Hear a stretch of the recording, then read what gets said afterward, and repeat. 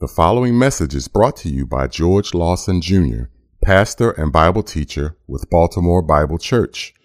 We will be reading from the New American Standard Bible. For more information about this ministry, please visit us online at www.baltimorebiblechurch.org. So now let's open our Bibles and follow along with Pastor George as we loose the scriptures and let them speak. Well, it's a joy to settle back into the normal rhythms of ministry since Jennifer and I have returned from our trip. But as we're settling back into ministry, one of the main questions that I've been hearing is, when are we getting back to Daniel? I've even had some of our children here coming up to me and asking me, when are we getting back to Daniel? I even heard that one child drew a frowny face in his notebook when he heard I wasn't going to Daniel again. He's like, another week? I want to get back to Daniel again. I just want to let you know that Daniel is on his way, and by God's grace, we'll return to Daniel soon. But this week is the week of Thanksgiving, and while we would be thankful to get back to Daniel, I thought it would be appropriate to address a different text than the beast of Daniel chapter 7, so we won't do that for Thanksgiving Sunday. But this week, just as an introduction, I've been reading through a book by Richard Baxter, a Puritan, called The Saints' Everlasting Rest. The Saints' Everlasting Rest. Richard Baxter was a Puritan pastor who ministered in England during a time when England was being torn apart by civil war. From 1642 to 1651 is the time of that civil war. Baxter was actually present to witness the first physical conflict in that war. He was also present for the first full battle, where he saw, in his own words, about 1,000 dead bodies in the field between the two forces, and I suppose many buried before. In 1645, he signed up to be an army chaplain and traveled across the country, where he observed days of common suffering. And he says, nothing appears to our sight but ruin, families ruined, congregations ruined, structures ruined, cities ruined, country ruined, court ruined, and kingdoms ruined. In this fight, a dear friend falls down by me. Another battle, a precious Christian is brought home wounded or dead. Scarcely a month, hardly a week, without the sight or the noise of war. And then to add to that, in 1647, as winter reached its coldest point, his nose started to bleed. And in the medical wisdom of his day, they believed that his nosebleed represented an excess of blood. And they opened 4 veins on his body, and the drastic loss of blood nearly killed him. He also writes, I was never yet so nearly low, and if I see your face no more in the flesh, farewell till eternity. And at the age of 31, he wrote what he intended to be his funeral sermon.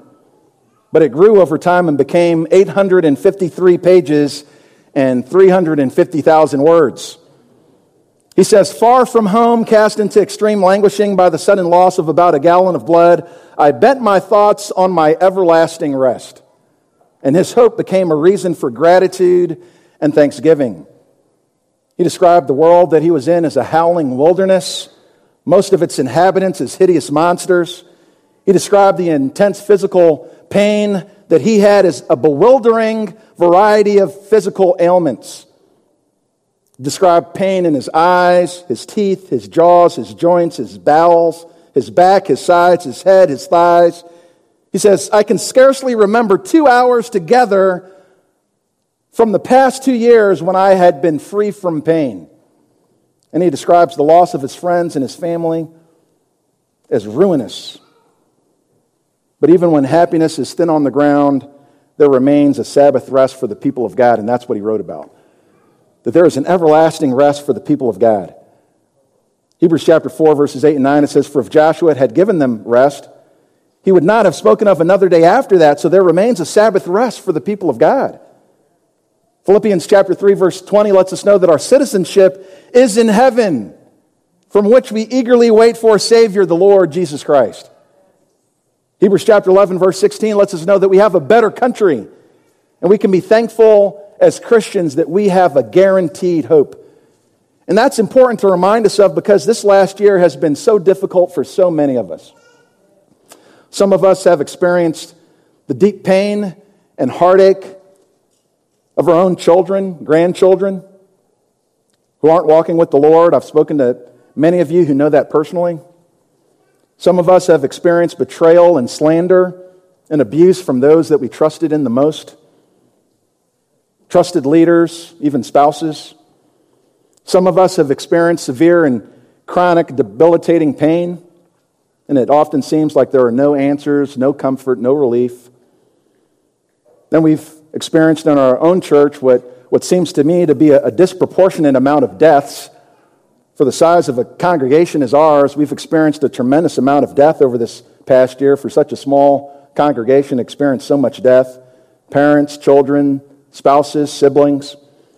I can't remember how many memorial services I've attended this year, but I've been on both sides, both in the pulpit and in the pew.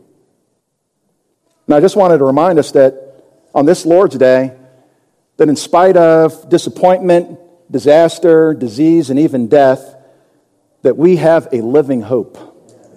We have a living hope. And we can remain a thankful people, and we can greatly rejoice. And I know we've been there recently, but see if you can't hear this from a fresh perspective. Why don't you turn in your Bibles to 1 Peter chapter 1. 1 Peter chapter 1. The original audience that would have received this book would have been hanging on every word, because this book is a manual for suffering saints. And they were in the midst of suffering. And if you're anything like me, when you get a new device, maybe it's a television, a printer, some new device, all you do is look at the manual to see how do you turn it on and get started, and you put the manual away. But then when problems arise, all of a sudden that manual becomes like the most important book in the house. Like, now I've got trouble in my life. I've got trouble here. Like, I've got to figure out, how does this work? And that's like 1 Peter. When you're going through trouble, all of a sudden it's like, where was that book again? Let me unwrap it out of the plastic and take a look at this again, because I am suffering. I'm going through trouble right now, and I need this book. That's the book of 1 Peter. Let's take a look at chapter 1, starting at verse 3. It says, "Blessed be the God and Father of our Lord Jesus Christ, who according to his great mercy has caused us to be born again to a living hope through the resurrection of Jesus Christ from the dead, to obtain an inheritance which is imperishable and undefiled and will not fade away, reserved in heaven for you, who are protected by the power of God through faith for a salvation ready to be revealed in the last time." And then he closes with this, "In this you greatly rejoice." Let's bow our heads for a word of prayer. Heavenly Father, we come before you, Lord, today, this Lord's Day, and Father, we ask that you would speak to us through your word. And Father, that you would bring comfort. And Father, even more than comfort, Lord, that you would bring joy. That there would be rejoicing, that there would be thanksgiving, that there would be gratitude from our hearts. Even in the midst of difficulty. Father, that there is a living hope that we have as believers. Help us to hold on to this hope.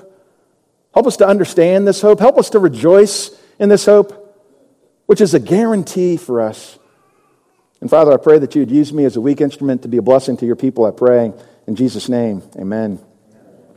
The theme of these verses is blessing the God of our great salvation. And it's found right there at the beginning of verse 3. "Blessed be the God and Father of our Lord Jesus Christ, who according to his great mercy has caused us to be born again." Blessed be God. The specific Greek word that's translated blessed here is used 8 times in the entire New Testament, and it's always used for God, always for blessing God. It's the word eulogetas in Greek. Our English word eulogy comes from this same word, a related word here, which means to speak well of somebody. You give a eulogy, you're speaking well of somebody. And God is somebody who should always be spoken well of. There's always something good to say about God. And when the word blessing is used in Scripture as an adjective or as a description, it's describing the Blessed One. It's only referring to God. Because there's nothing but good to say about our God. He's called the Blessed One in Mark chapter 14 and verse 61. You can just say he's the Blessed.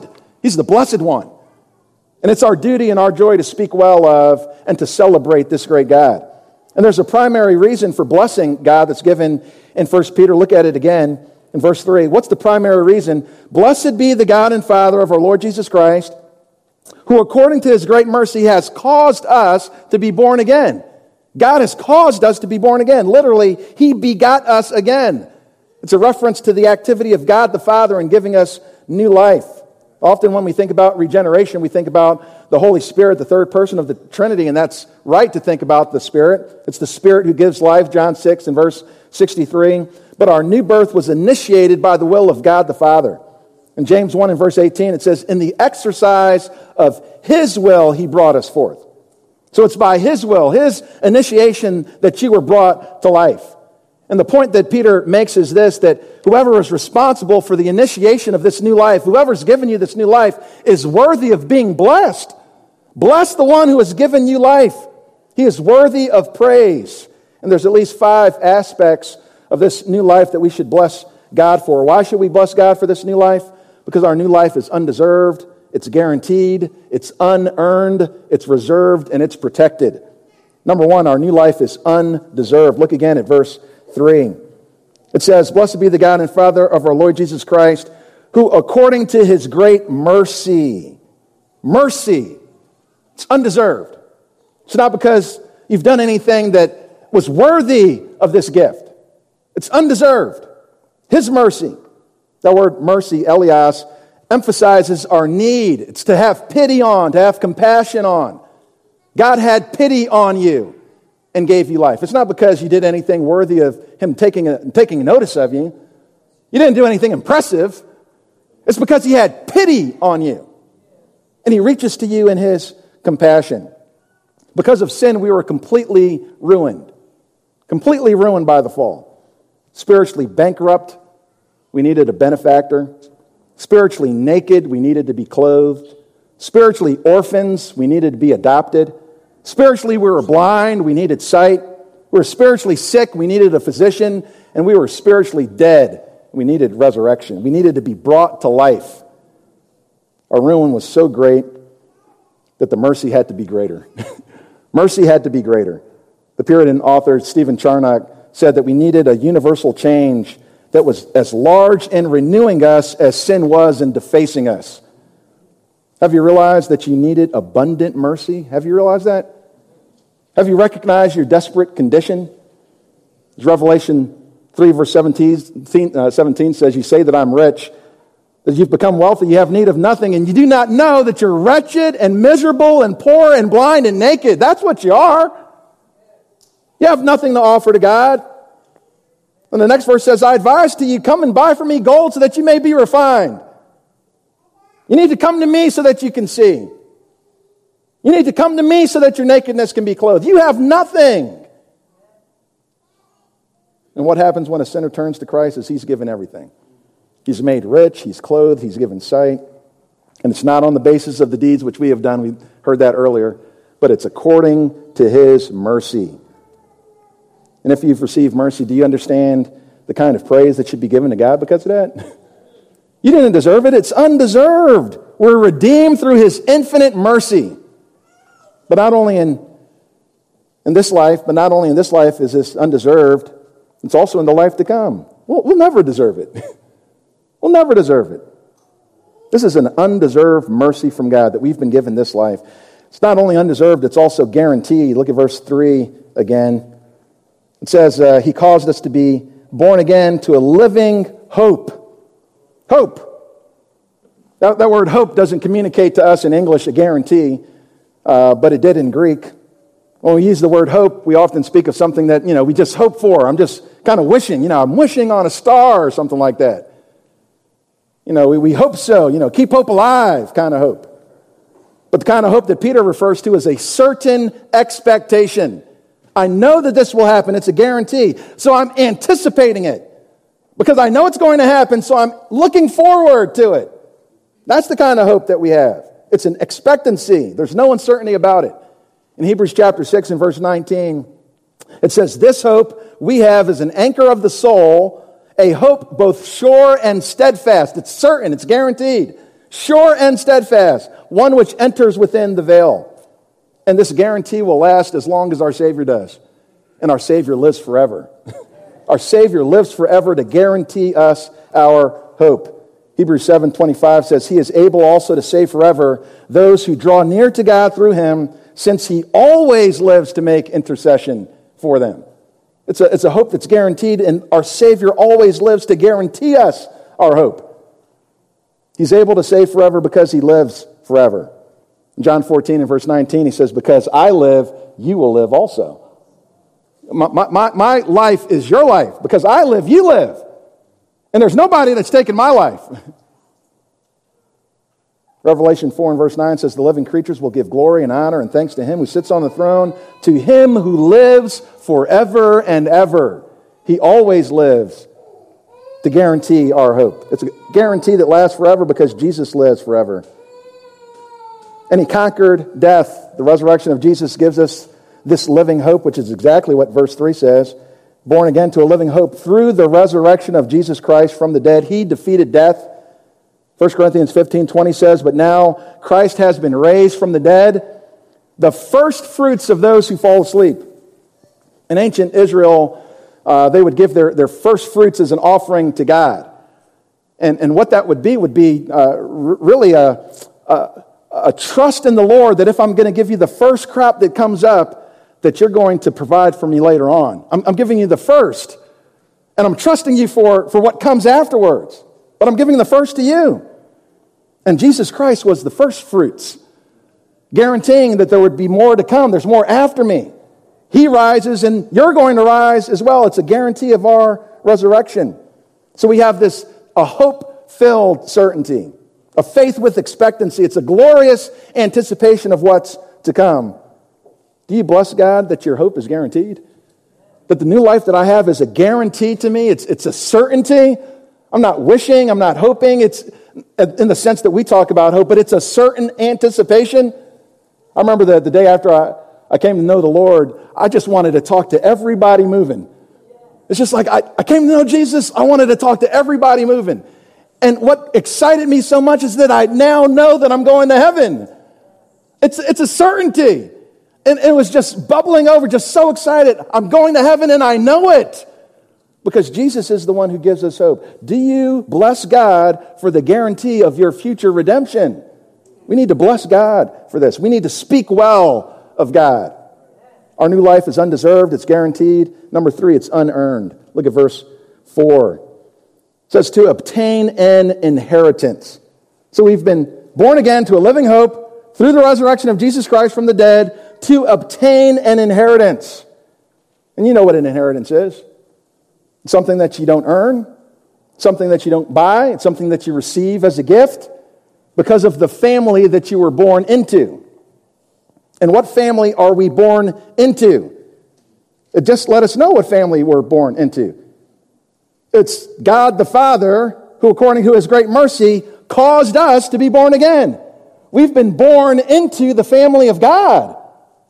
And this is where we get our inheritance from, not because we've done anything to earn it, because we've been born into it.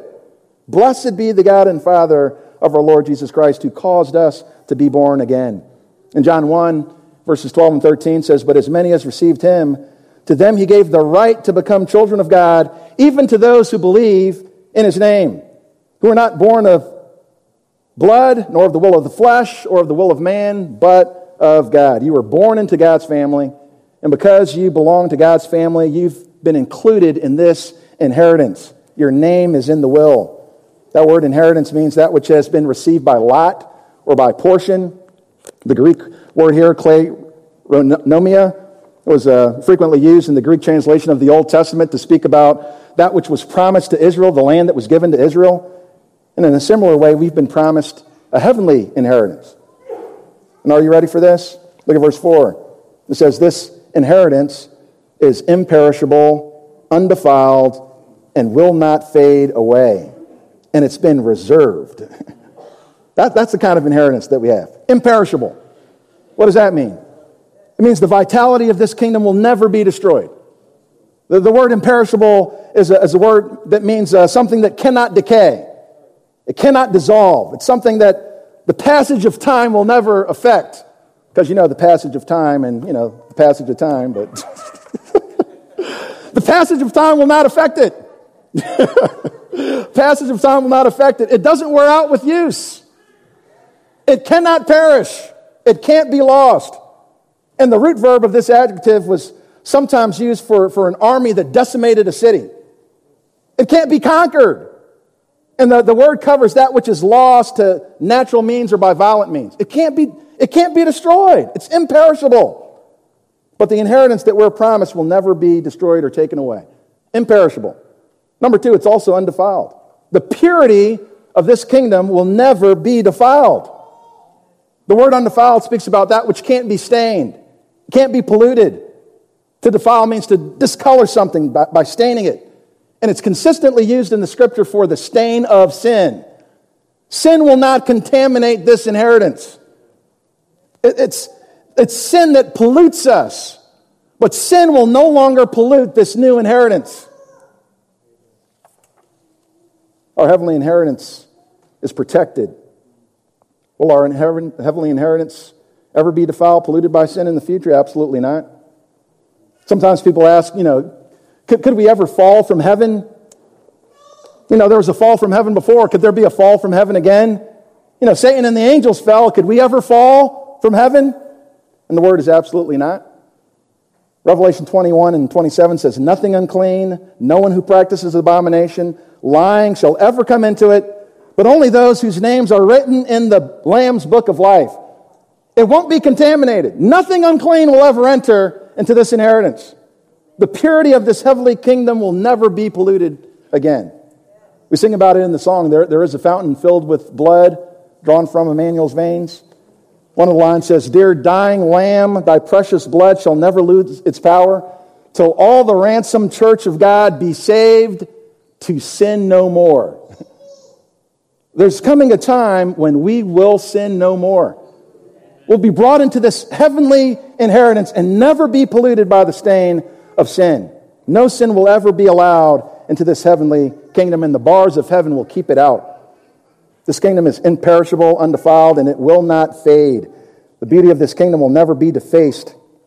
The resurrection of Jesus Christ has provided a kingdom that will not be marred, defaced, never lose its beauty, its wonder. There's no sign in heaven that says, pardon our mess, pardon our deaths, we're doing construction. It's always beautiful. It remains beautiful.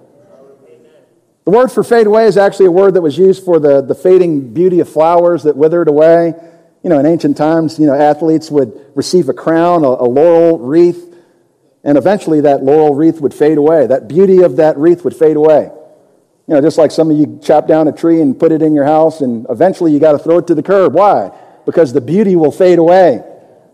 But that's not going to happen with this inheritance that we have in heaven. That's what's been provided for us. It's something that will never turn. Can we speak well of God because of that? Because He's given us an inheritance that's been provided for us that will never turn, never tarnish, never be polluted.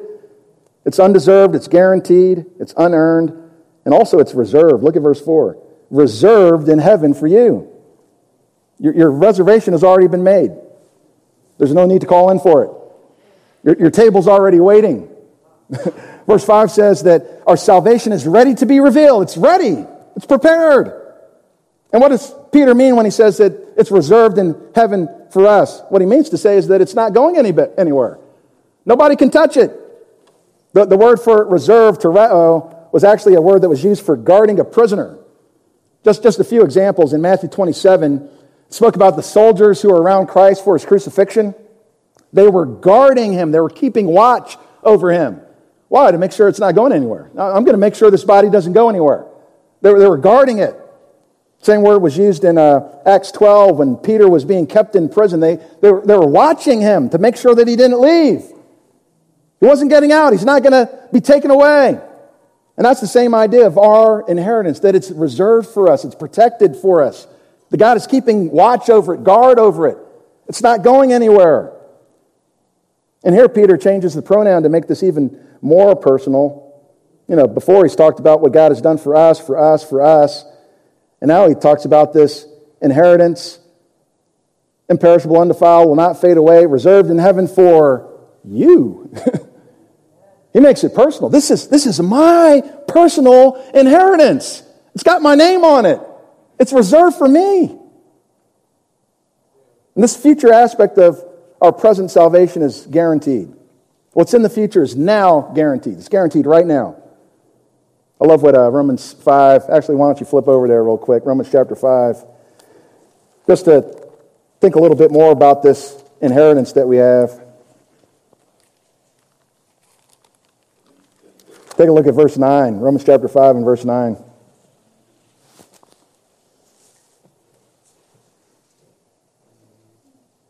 I'll start at verse 8. But God demonstrates his own love toward us in that while we were yet sinners. Think about that.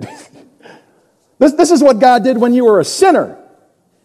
What do you think now he's going to do that you're a saint?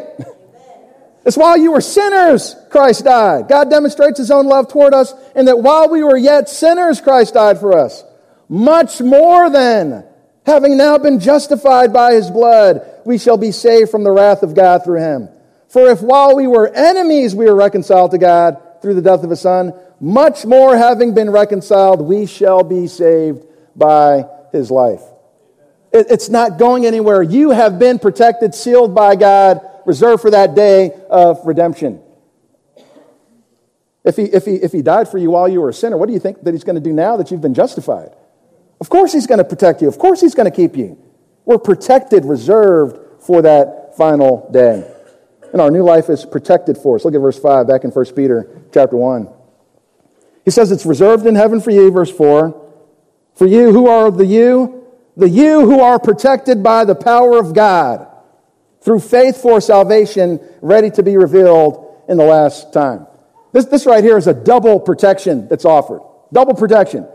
It's one thing to say that your inheritance is secure, but it's another thing to say that you are secure for your inheritance.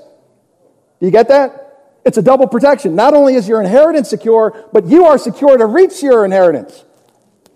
I've heard of people who died a week before their retirement. Here they are ready to enter into this inheritance. They've been working up all their life to benefit from their retirement, and then they die right before they enter into retirement. Or die not too long after they enter into retirement. I know that it's there for me, but how do I know that I'm going to be there? That's the question. And this is the question that is answered for us. You are protected for that inheritance. There's no need to worry about missing out. That's what some of the people in Thessalonica were starting to wonder about. What about the people who've died? Are they going to be able to receive of this kingdom of Christ? I mean, Christ hasn't come back yet, and I know that he's coming back to receive his own and, to bring the kingdom. Are these people who've died going to miss this kingdom? And then Paul says in 1 Thessalonians 4:13, but we do not want you to be uninformed, brethren, about those who are asleep, those who've died, so that you will not grieve as do the rest who have no hope. For if we believe that Jesus died and rose again, even so God will bring with him those who have fallen asleep in Jesus. Don't worry, they're not going to miss out on the kingdom. Everybody's going to be here. Everybody's going to receive their inheritance. Nobody's going to miss out. The word that's used there is a military term, to be shielded, to be guarded, to be kept. And it's a perfect passive participle, which may not mean a whole lot to you. I know some of you had your devotions this morning on the perfect passive participle, right? But the perfect tense means that it's something that happened in the past and still has ongoing effects up until the present day. It's happened in the past and it's continuing on till today. And the passive means that I don't do it to myself, somebody else does it for me. So it's God who is keeping me, protecting me. It's from the outside. God is doing this keeping. It's not me keeping myself. It's God who is keeping me. Richard Baxter writes, the sanctuary that you have fled to is a safe one. If you fled to the sanctuary of God, if you fled to him, you fled to a safe sanctuary. You are safe in him. You're protected perfectly by God for the day of redemption. And there's nothing that you can do to mess that up. Sometimes people wonder if they could lose their salvation. If salvation is by grace through faith, then isn't there something that I've got to continue to do in order to get that salvation? If we're protected by the power of God through faith, what if I lose my faith? Here's the good news. God even protects your faith. God protects your faith. Back in Luke chapter 22, you remember this passage. Peter was warned that Satan was after him, been asking permission for him, asking for him by name. I want Peter. Imagine that. Satan's asking for him by name. I want Peter. And I want to sift him like wheat. You know that one who's boasting so much about, I'll never deny the Lord? Yeah, that's the one I want him. That's the one I want. I want to sift him like wheat. And Jesus doesn't say, and I told him no, that he can't. What Jesus did say is, but I've prayed for you. Yeah, Peter, you're going to be shaken down to the very core of who you are. But I've prayed for you, that your faith would not fail. And you know what God does for us, what Christ does for us? He does the same thing. Flip back over to Romans chapter 8. Romans chapter 8. Why did Peter not ultimately fall? It's because Christ prayed for him. Why will we not ultimately fall? It's because Christ prays for us. Christ intercedes for us. I'll actually back up to verse 31, Romans 8:31. What then shall we say to these things? If God is for us, who's against us? He who did not spare his own son, but delivered him over for us all, how will he not also with him freely give us all things?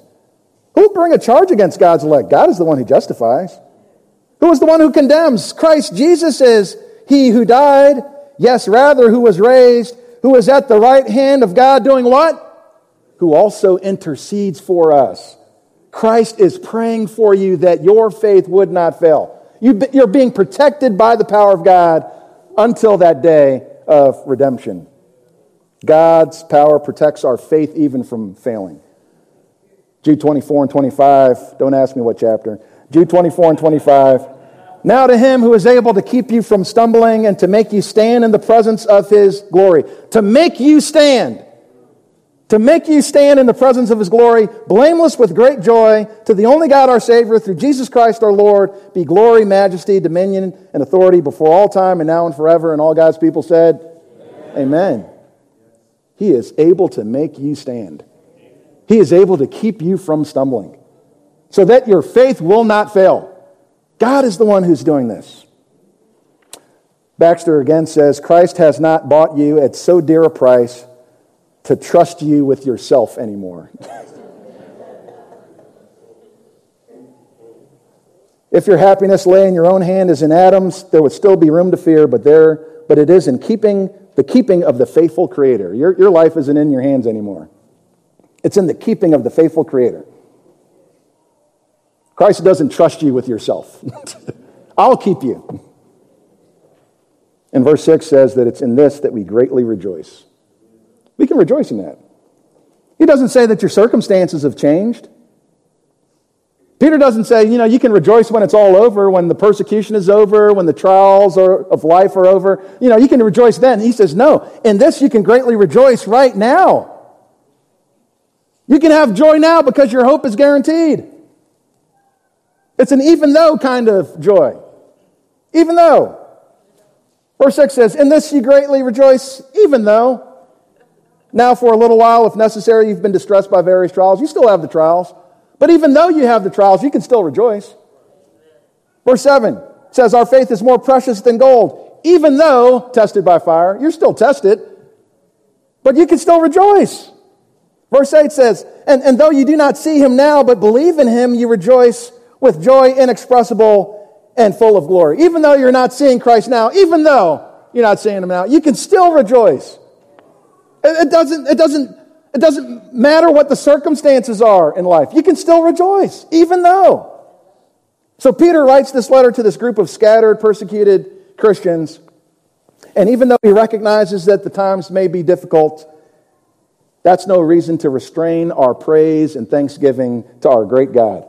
We can still give God glory, even though our present experience doesn't match the future reality. We can rejoice in what's been promised to us, that's guaranteed to us, that's reserved for us. I can rejoice in what's to come, and we can start rejoicing in that now. And Baxter, in his book, imagines what it will be like to enter into that blessed rest and look back at all the years that we refuse to focus on that future glory. When we finally get to glory, Baxter says, then the soul will cry out, is this the purchase that cost such a price as the blood of God? No wonder. Oh, blessed price And 3 times, blessed love that so condescended to me. Have the gales of grace blown me into such a harbor? Is this the glory that the Scripture spoke of and the ministers preached so much of? Now I see the gospel indeed as good tidings. Have my mourning, my fastings, my heavy walking, my groaning, my complaints all come to this? Have my affliction, sickness, languishing, fears of death come to this? Have all Satan's temptations in the world's scorns and jeers come to this? O vile nature that resisted so much and so long, such a blessing as this. How long have I languished in my own depression and focusing on the here and now without thinking about what was to come? O vile nature that resisted so much and so long. That soul will look back with astonishment at the flesh that demanded to be pleased. Did you make me question the truth of this glory? Did you draw me to distrust the Lord? Did you question the truth of Scripture that promised this rest? Well, my soul, are you now not ashamed that you ever questioned the love that brought you here? You suspected His love when you should have suspected yourself. Now you are convinced that the ways you called hard and the cup you called bitter were necessary. Your Lord intended sweeter ends that you would believe. Your Redeemer was saving you just as much, listen to this, your Redeemer was saving you just as much when He crossed your desires as when He granted them. Just as much when He broke your heart as when He bound it up.